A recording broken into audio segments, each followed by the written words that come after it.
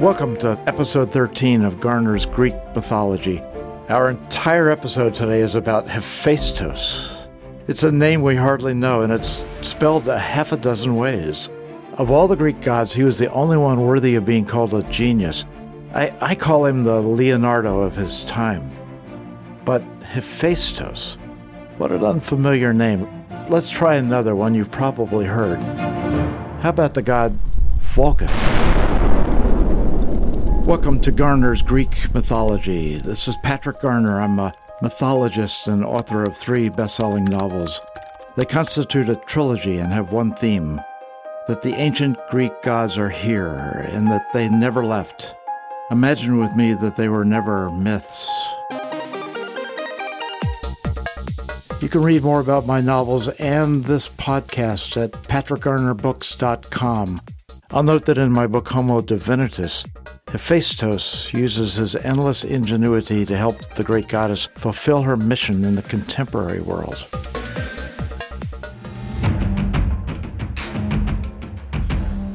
As always, the series will focus on one thing: Greek gods, of course.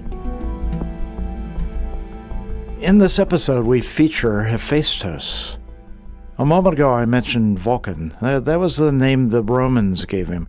They renamed almost all the Greek gods, so no surprise there. Some scholars who study the origin of words say Vulcanus relates to the Latin word for lightning, which in turn relates to flames. And from Vulcan, we get volcano, which makes sense as he's the god of fire. It's all a bit obscure, but in the end it works. Enough, though, of Vulcan. We'll refer to this ingenious god as Hephaestus. After all, it's what the Greeks called him for more than 1,000 years.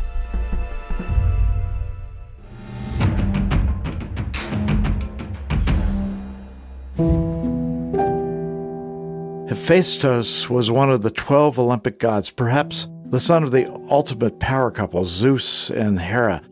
Or, as we'll see, perhaps not. Greeks referred to him as the shrewd one, the smith, or the coppersmith, or simply the lame one. However politically incorrect the phrase is today, the ancient Greeks used it commonly. The poet Homer referred to him as shriveled of foot. Ancient writers differed on what caused it. One story was that Zeus flung him from the heavens as Hephaestus tried to rescue his mother from Zeus's advances. He fell for an entire day, finally landing on the island of Lemnos in the northern Aegean Sea. He twisted his foot as he landed. But Homer attributed his weakness to his birth. And if that's the case in this version too, he's thrown from the heavens. But rather than being thrown by Zeus, it's his mother who gives him the toss. With his crippled foot, he lacked the perfection she demanded. In that version, he fell into the sea and was raised by Thetis, who was a Nereid, a minor divinity somewhat equivalent to a mermaid. Thetis was the mother of Achilles, one of the greatest warriors in Greece's history. In time, Hephaestus was to make Achilles a famous shield which he used in the Trojan War, and more on that in a minute. Regardless, upon arriving on Lemnos, Hephaestus constructed a magnificent workshop beside the island's volcano. It was made of bright bronze and oak, and there his genius began to blossom. But before we speak of his achievements, let's stay a bit longer with his origin story. His birth mother was Hera, Zeus's wife. Homer implies that Zeus was Hephaestus' father, but the poet Hesiod, writing about the same time, says otherwise.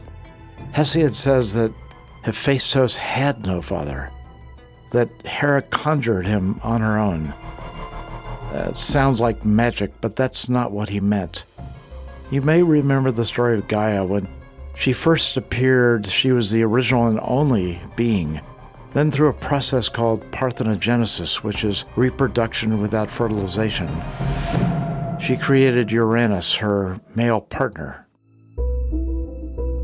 Years later, according to Hesiod, Hera became infuriated with Zeus when he gave birth to Athene without her. And again, you may remember that Athene sprung fully grown from Zeus's head. In revenge, Hera created Hephaestus to show Zeus that two could play at this game. As you see, his birth had nothing to do with love and everything to do with the constant rivalry between husband and wife. It's horrendous, really. Either Hephaestus was the hated child of Zeus and Hera, or he was the child of Hera alone, created solely as divine payback and then swiftly given the boot. Whatever the reason, Hephaestus was exiled from Olympus, tossed without ceremony from the heavens. But he got his revenge, eventually returning in full power and on his own terms. How did he do it? He made Hera a golden throne, which she found irresistible. When she sat on it, she became unexpectedly bound to the seat. It was as if she were lashed down by invisible ties.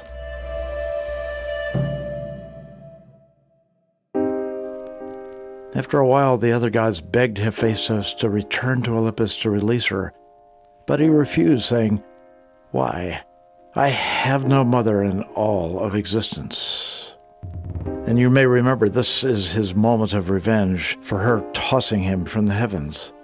After all, he was the son of Hera. At last, Dionysus, the god of wine, went down to Lemnos and challenged the god of fire to a drinking contest. The two got increasingly drunk. Dionysus, reputed to be as strong as a bull, threw the intoxicated Hephaestus onto the back of a donkey and hauled him up to Olympus. There he was persuaded in his compromised state to free his mother from her magical bounds.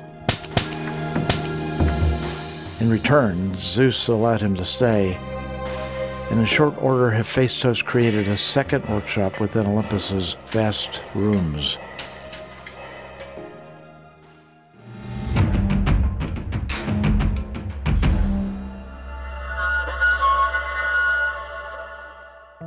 What did Hephaestus create that made him so famous? His inventions were seemingly endless and his ingenuity unrivaled. Homer wrote that Hephaestus maintained 20 bellows between his forge on Lemnos and the larger version on Olympus. In those workshops, he created the staff and shield of Zeus, the winged helmet and sandals of Hermes, and secret locking doors for Hera's bedroom chambers.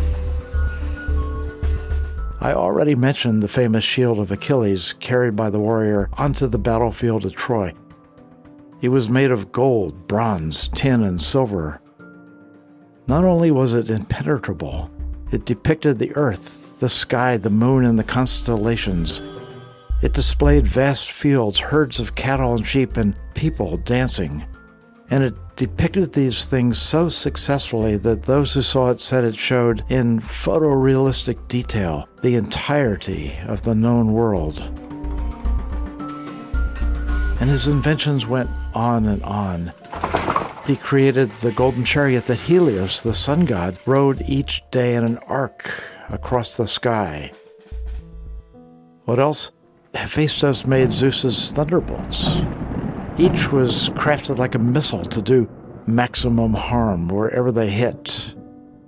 He made specialized tools for Heracles, arrows for Eros, and the crown worn by Ariadne when she married Dionysus. And remember Prometheus? He was the Titan who gave man fire, and in a fury, Zeus chained him to a cliff for eternity and ordered Hephaestus to make the chains.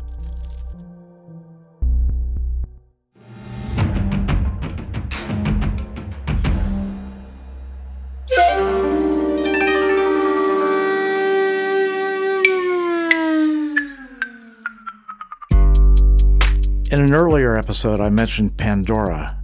You may recall she was the first woman. She was sculpted by Hephaestus out of clay. Astonishingly, he also made robots. The Greeks called these automatons or automata. They were considered both intelligent and industrious. Some were helpers who wielded hammers at his forge or carried heavy objects. Others operated as mighty bellows, keeping them fed with fuel and the metals he required to craft armor and machinery. Interestingly, a number of the automatons were maidens made of gold, young women who could sing, speak, and converse at will. But he hardly stopped at that. He also crafted bronze bulls, fire-breathing horses, barking guard dogs, and eagles, all made as gifts for favored gods or mortal kings. Homer wrote in the Odyssey of a certain Venetian palace. On each side of the door were gold and silver watchdogs, deathless forever and never aging, which Hephaestus, with his wit and cunning, had fashioned as guardians for the great house.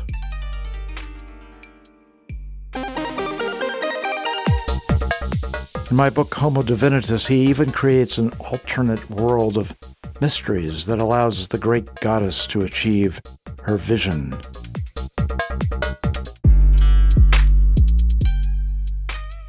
Hephaestus was as skilled with weapons as he was with his creations. Remember that Athene was born wearing armor and sprang fully grown from Zeus's head? Well, it was Hephaestus who swung the battle axe that split open Zeus's head. And it was at the moment of Athene's birth that Hephaestus began what was to be a strange and often awkward relationship with the goddess.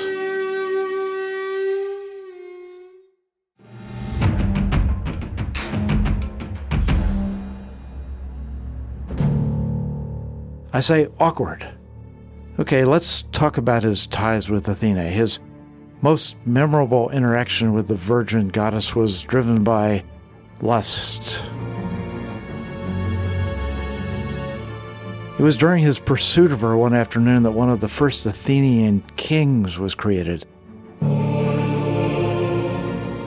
Athene appeared at his forge during the Trojan War with a routine request. She needed some weapons. Hephaestus, seeing her bright beauty, was overcome by desire. Poseidon had set him up, saying that Athene was coming and hoped to be wooed by the fire god. Hephaestus tried to seduce her then and there. She fled. He pursued her to a field near present-day Athens. She got away. But from the ground where they struggled, a child who would be named Erichthonius sprang up. Athene discovered the boy after Hephaestus left the scene. Unwilling to abandon him, she left him in a basket on the Acropolis in the care of the king's eldest daughter. Athene's instructions were simple. Guard the sacred basket and don't look under the lid. The daughter's curiosity, of course, overcame her, and joined by her mother and sister, the three peeked in. When they did so, they saw a snake coiled around the divine infant. And they saw something else. Something else. We can't be sure what it was, but it drove them instantly mad. In their frenzy, they threw themselves off the Acropolis, hundreds of feet to their deaths. This tale is similar to that of Pandora's box. It's interesting that both Pandora and Erichthonius involve Hephaestus. In Pandora's case, she too was told not to lift the lid. When she did, all of the evils that now beset the world flew out in a horrible roar. Perhaps these stories are a reoccurring lesson to mortals about disobeying divine orders. But regardless, Erichthonius grew to manhood and usurped the king. And in doing so, he founded a bloodline that continued through the elite families of Athens for more than a millennium.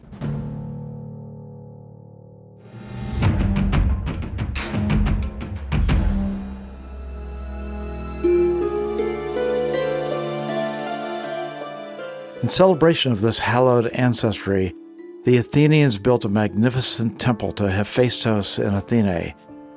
Begun in 445 BC, it's now called the Temple of Hephaestus and is the best preserved ancient temple in the world. I saw it one morning in the Agora Colonis in the heart of Athens.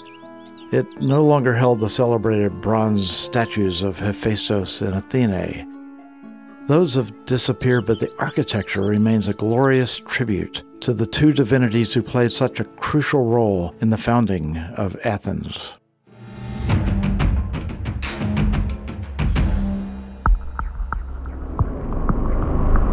In an earlier episode, I mentioned that Hephaestus was married to Aphrodite. How did this god, who was far from physically perfect, marry the most beautiful goddess of all? When Hera was snared by Hephaestus on that golden throne, Zeus was so distressed that he promised that whomever could release his wife could marry the lovely Aphrodite.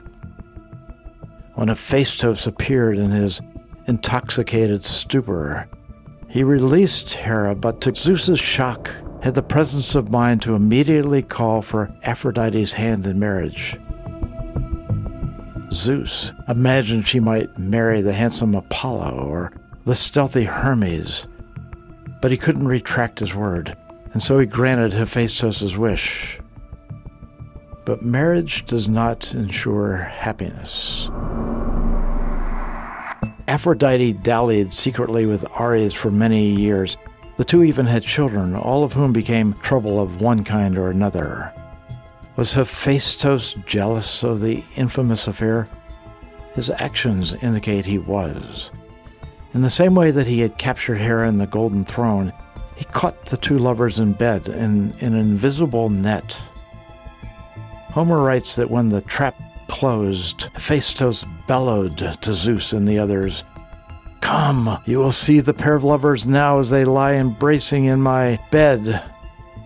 Then in a choked sob he cried, "The sight of them makes me sick at heart." In her nakedness, Aphrodite begged her husband to release her. To Hephaestus' delight, the gods all laughed. Eventually, he let the two go. Perhaps that incident was what drove him to create his golden maidens.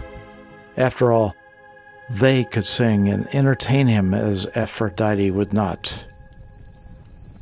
Indeed, the fire god had many ways to get revenge.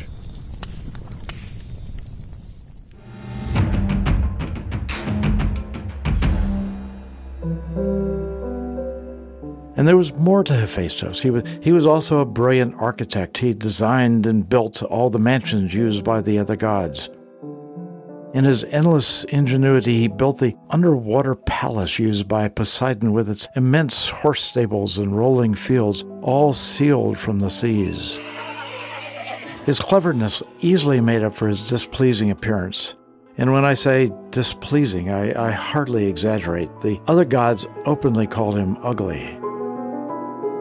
But none of this seemed to bother women. He was variously married to a goddess and to one of the three Graces. He also had affairs with nymphs and mortal women, all of whom bore him sons and daughters. He was masterful in whatever he did. And until Leonardo da Vinci was born in 1452, no man even approached his originality.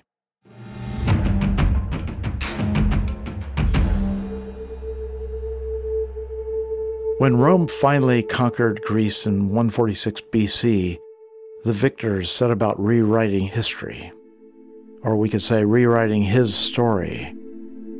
The Romans portrayed him as a far more violent god than he was. He was named Vulcan of the volcanoes, and his forges were now associated with Mount Etna, a dangerous volcano in Italy. The volcano's destructive fury became his. But the Romans had no more power to change his character than Hera had to release herself from Hephaestus' magical throne. Finally, he, like so many of the Olympians, slipped away. The Romans could use his attributes and claim him as theirs, but he was tired of it all. He was a Greek. His inventions were for Greek gods and for Greek kings and for Greek heroes.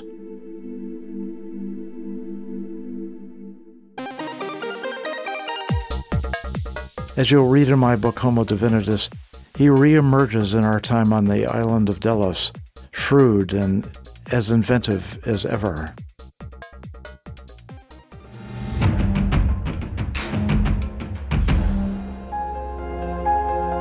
In our next episode, we meet the wine god, Dionysus, who in his flamboyance brought wine and theater to the world, and gave women ecstasy as they danced with him on moonlit nights.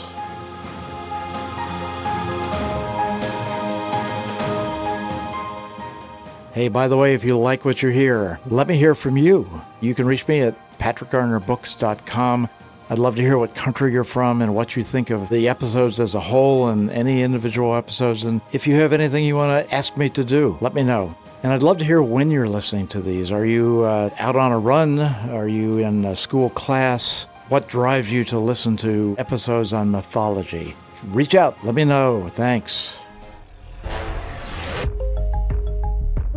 Be sure to visit patrickgarnerbooks.com or find me on Amazon. My 3 novels are set in today's world and feature Greek gods who meddle and maneuver as they always have.